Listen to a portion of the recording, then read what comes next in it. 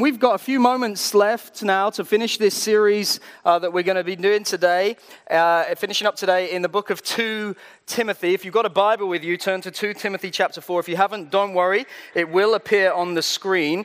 I just got a question for you to think about. How many decisions do you think you will make today? How many decisions do you make as an adult on an average day?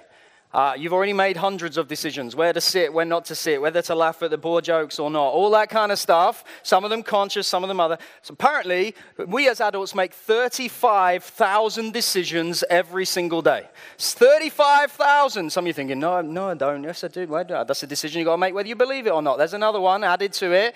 There's another one about whether you're going to listen for the next few minutes. There's another one. Some of you who come here regularly are thinking, I've heard James preach before. This meeting finishes in 20 minutes' time.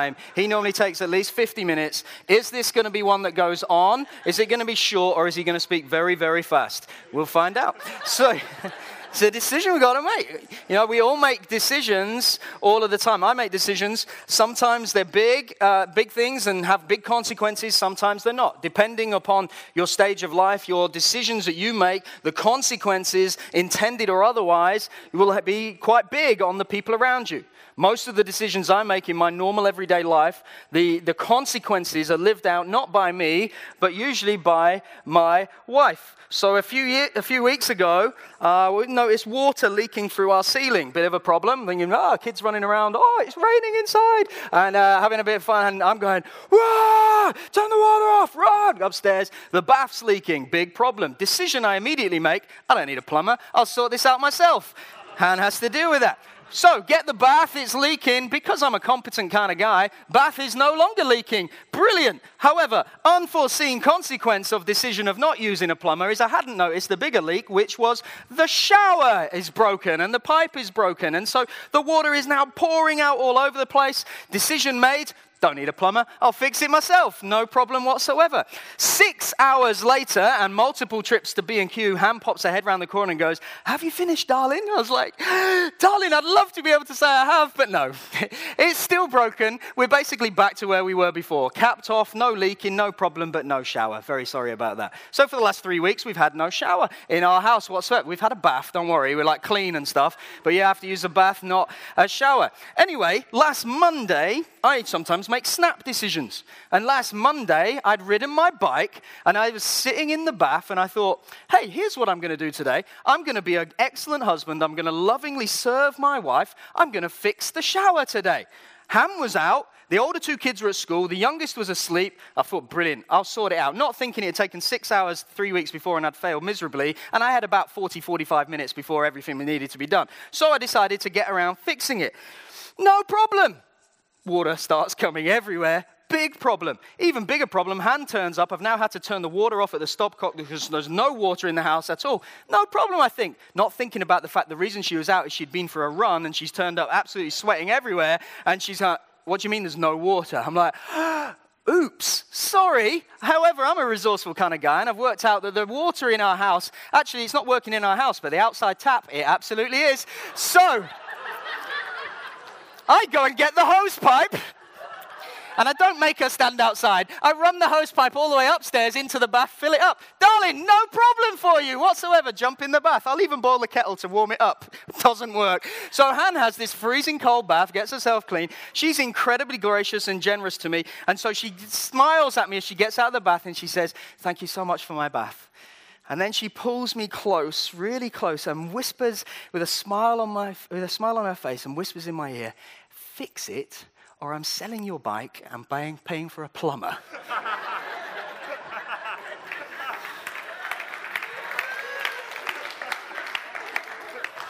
So I fixed it.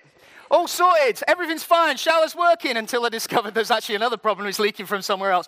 No idea what I do. Am I going to call a plumber? No, because I want this to be a sermon illustration about perseverance in probably 2 or 3 years' time. The spirit we're looking at today, 2 Timothy, this whole chapter it could be lots of other sermon illustrations about stupidity and all the rest of it as well.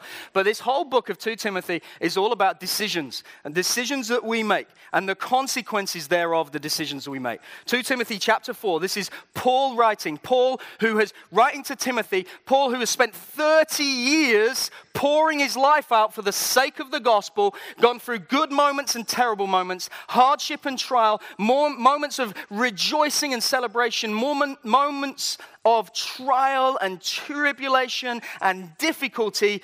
He's poured it all out. Why? Because he knows there's a reality that this life is very short. And yet what we do in this life and the decisions that we make in this life echo for all of eternity. If this entire stage is all of history and all of eternity forever and ever, and just imagine it went on and on and on and it never stopped and it built all the way through our neighbors and all the way down the road, it just keeps going. This life is this little white bit here. It's that short. And what we do in this little white bit here, and the decisions that we make in this little white bit here, determine what happens to us for this, and this, and this, and this, and this, and this, and this, and this, and this, and this, and this, for all time. The decisions we make here and now echo into eternity, have consequences for us. Paul writes to 2 Timothy, I charge you in the presence of God and of Christ Jesus, who is to judge the living and the dead. And by his appearing in his kingdom, preach the word. Don't muck around.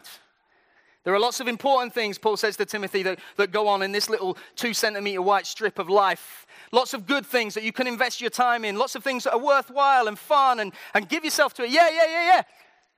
But nothing matters as much as what this is. Don't make any decisions in this bit that result in this bit being forfeited. Give yourself to making wise decisions in this bit so that you might enjoy this bit for the rest of the time. Preach the word.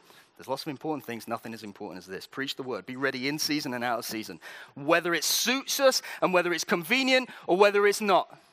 The gospel comes to us, this preach the word, often in very inconvenient moments.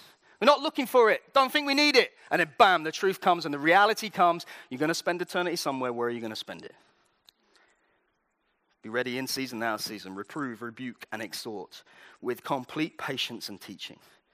For the time is coming when people will not endure sound teaching, but having itching ears, they will accumulate for themselves teachers to suit their own passions and will turn away from listening to the truth and wander off into myths. Don't be like them, Timothy. Don't live as if this is all there is, thinking that it doesn't really matter what you do, because no. It really does. Live with all of this. Be sober-minded, endure suffering, do the work of an evangelist, fulfill your ministry. For I am already being poured out as a drink offering, and the time of my departure has come.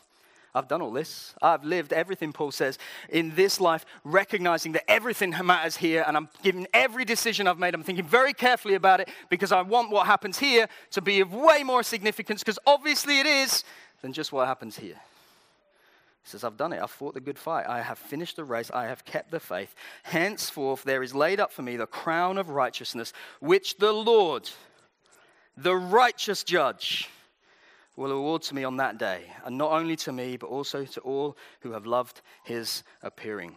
And then he goes on with a whole load of personal instructions, and we'll leave it there.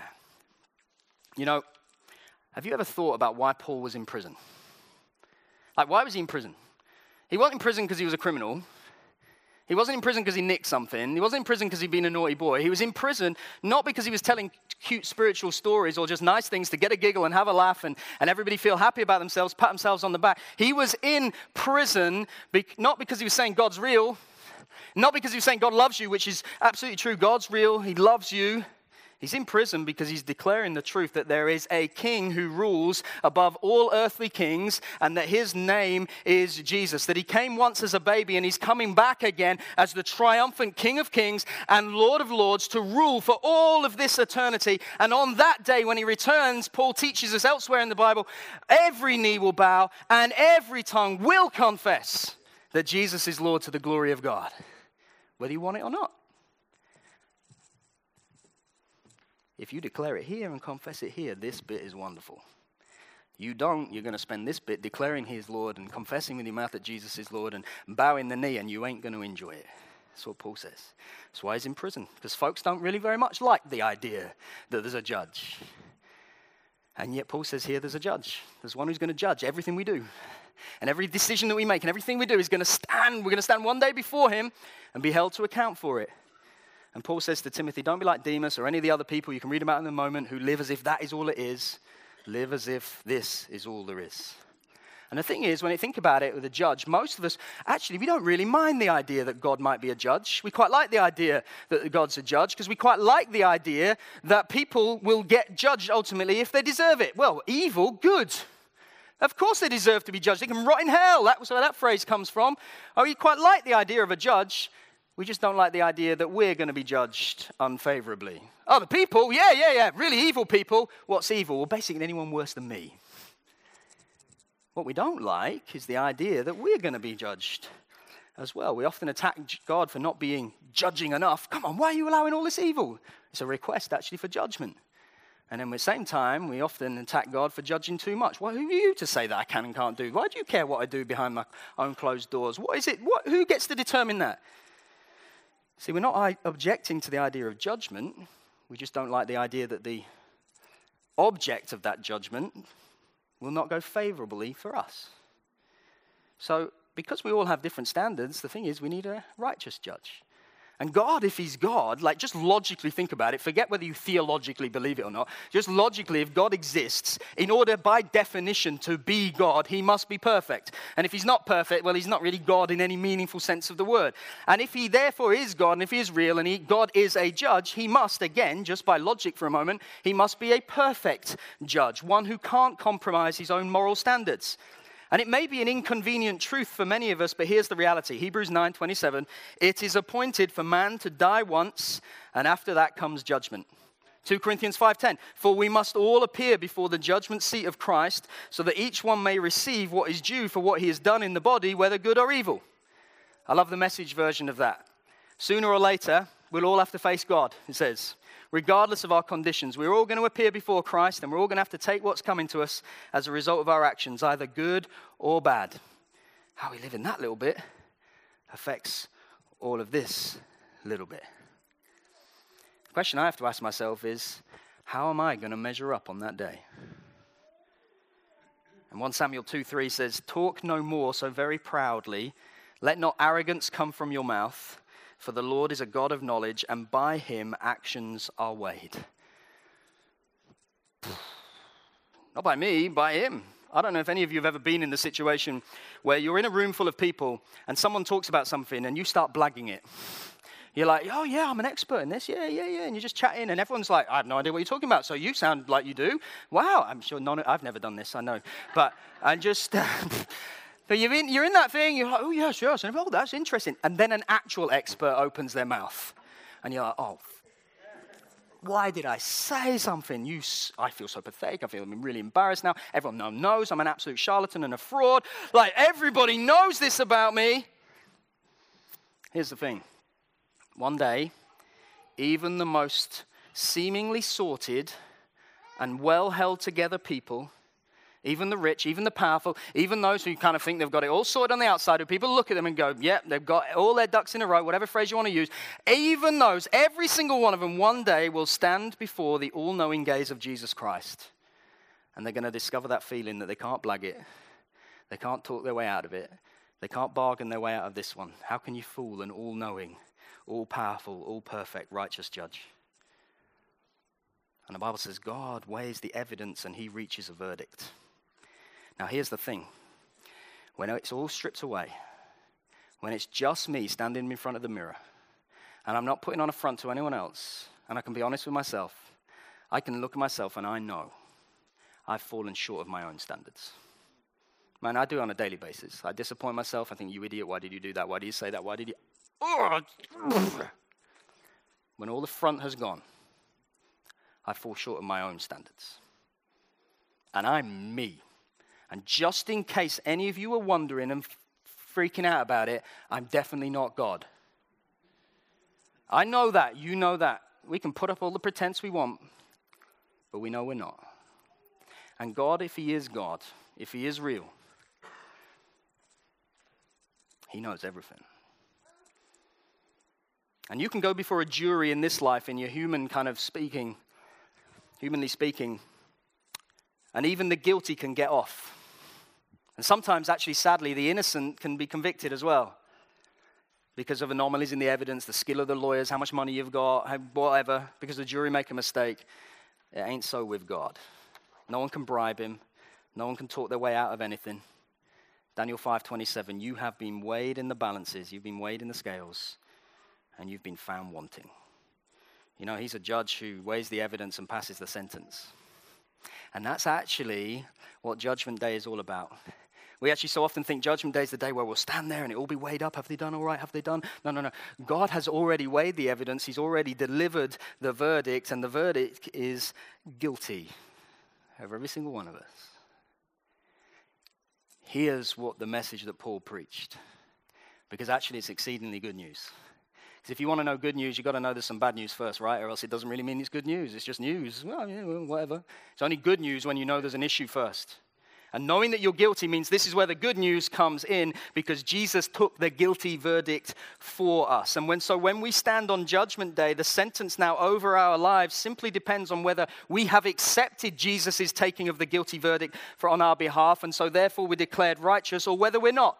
This is what the gospel is. This is why it's really good news, because yes, all of us have sinned and fallen short of the glory of God. And yes, the wages of sin is death. But God, who is rich in mercy, has made a way for the scales now to be tipped in our favor. And that's why the gospel is the most wonderful news ever. Because though your sins were like scarlet, now you have been washed, and they shall be as white as snow. On the cross where Jesus bled and Jesus died and Jesus took all the guilt and all the punishment, where he died in our place, it means now that those who believe in their heart and confess with their mouth that Jesus is Lord shall be saved, shall be redeemed, shall be restored, and shall be guaranteed a glorious eternal life.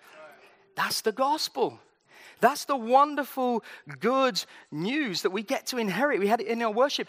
John 10:10. He comes to give us life to the full, both life now in this bit. It really is a life worth living, a life free from guilt, free from shame, free from anxiety, free from worry and concern about the future. We heard that in our time of worship, but it's also a life that is abundant. It means it goes on and on and on and on and on and on and on forevermore, knowing the riches and the glory of God, and the offer is available to you.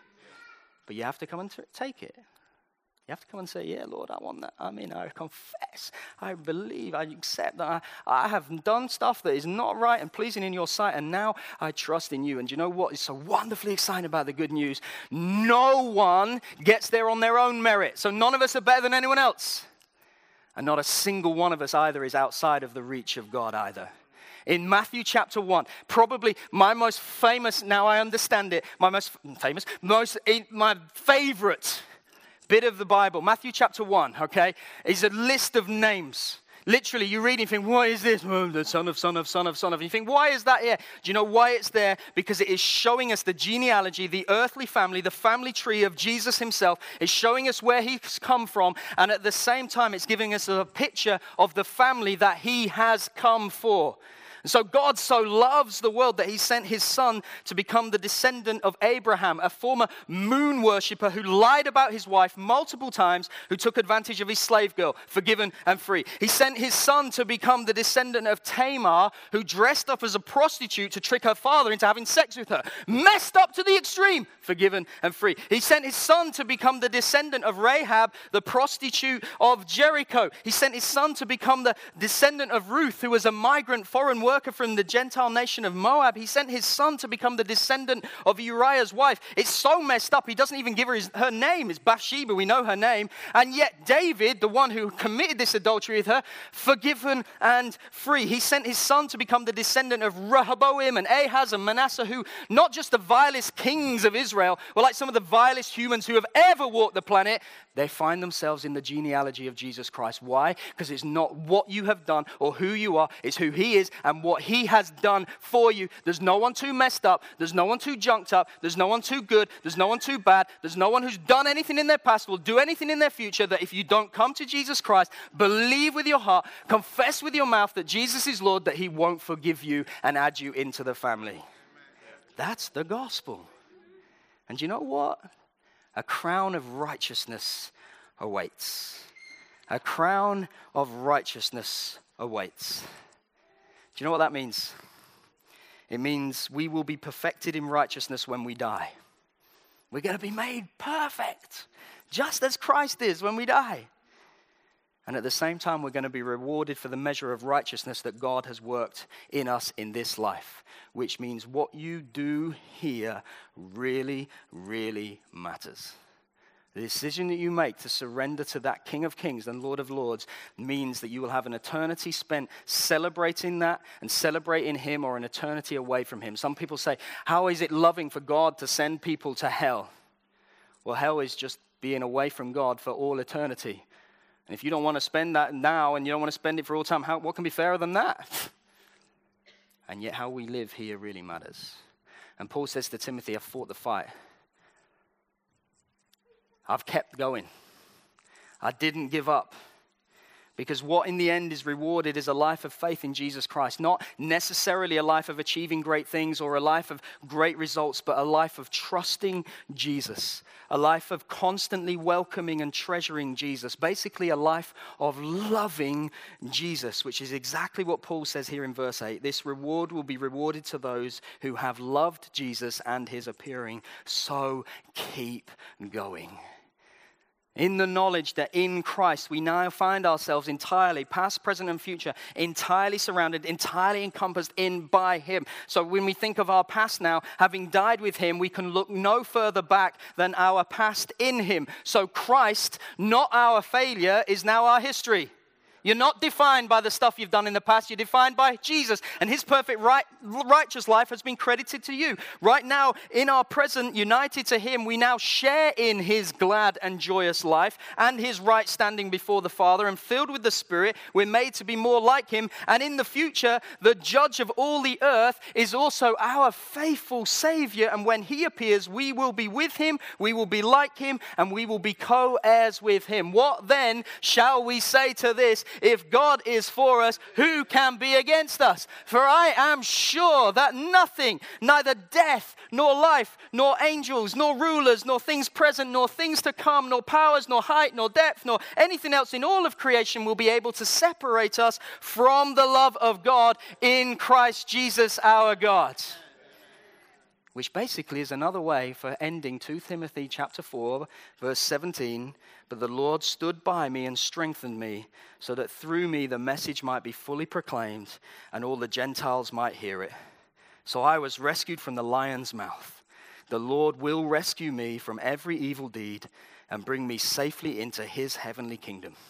To him be the glory forever and ever. Amen. What wonderful news is that? Nothing compares to this, the name of Jesus.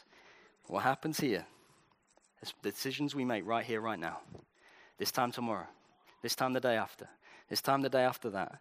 Nothing is wasted. Nothing is unseen. And it all echoes for all of eternity. Where are you at with the judge? Are you right? Are you right? Do you know that that guilty verdict stands over you, yet is taken in Christ, forgiven and free for all eternity? Do you know it? Because if you don't know it, you don't know when your time comes, and that day of judgment will be a terrifying day. You do know it. Oh, wow, am I giddy with excitement about what is to come? I mean, I'm kind of hoping I'll see my kids grow up and maybe have grandkids, and one of them will play for Man United or something. Like I don't know. But even if they don't, I am giddy with excitement of what is to come. Because I ain't worried about that judgment day. Because the judgment's been passed on Christ. And what a reward for those who love him now. So what I'm going to invest my life is pouring everything out in that 2 centimeters. The 60, 70, 80, 90, 100. By the time my kid's probably 150, I don't know, with vitamins and stuff these days. However many years. I hope not. However many, I'm going to live it out for the glory of God for all eternity.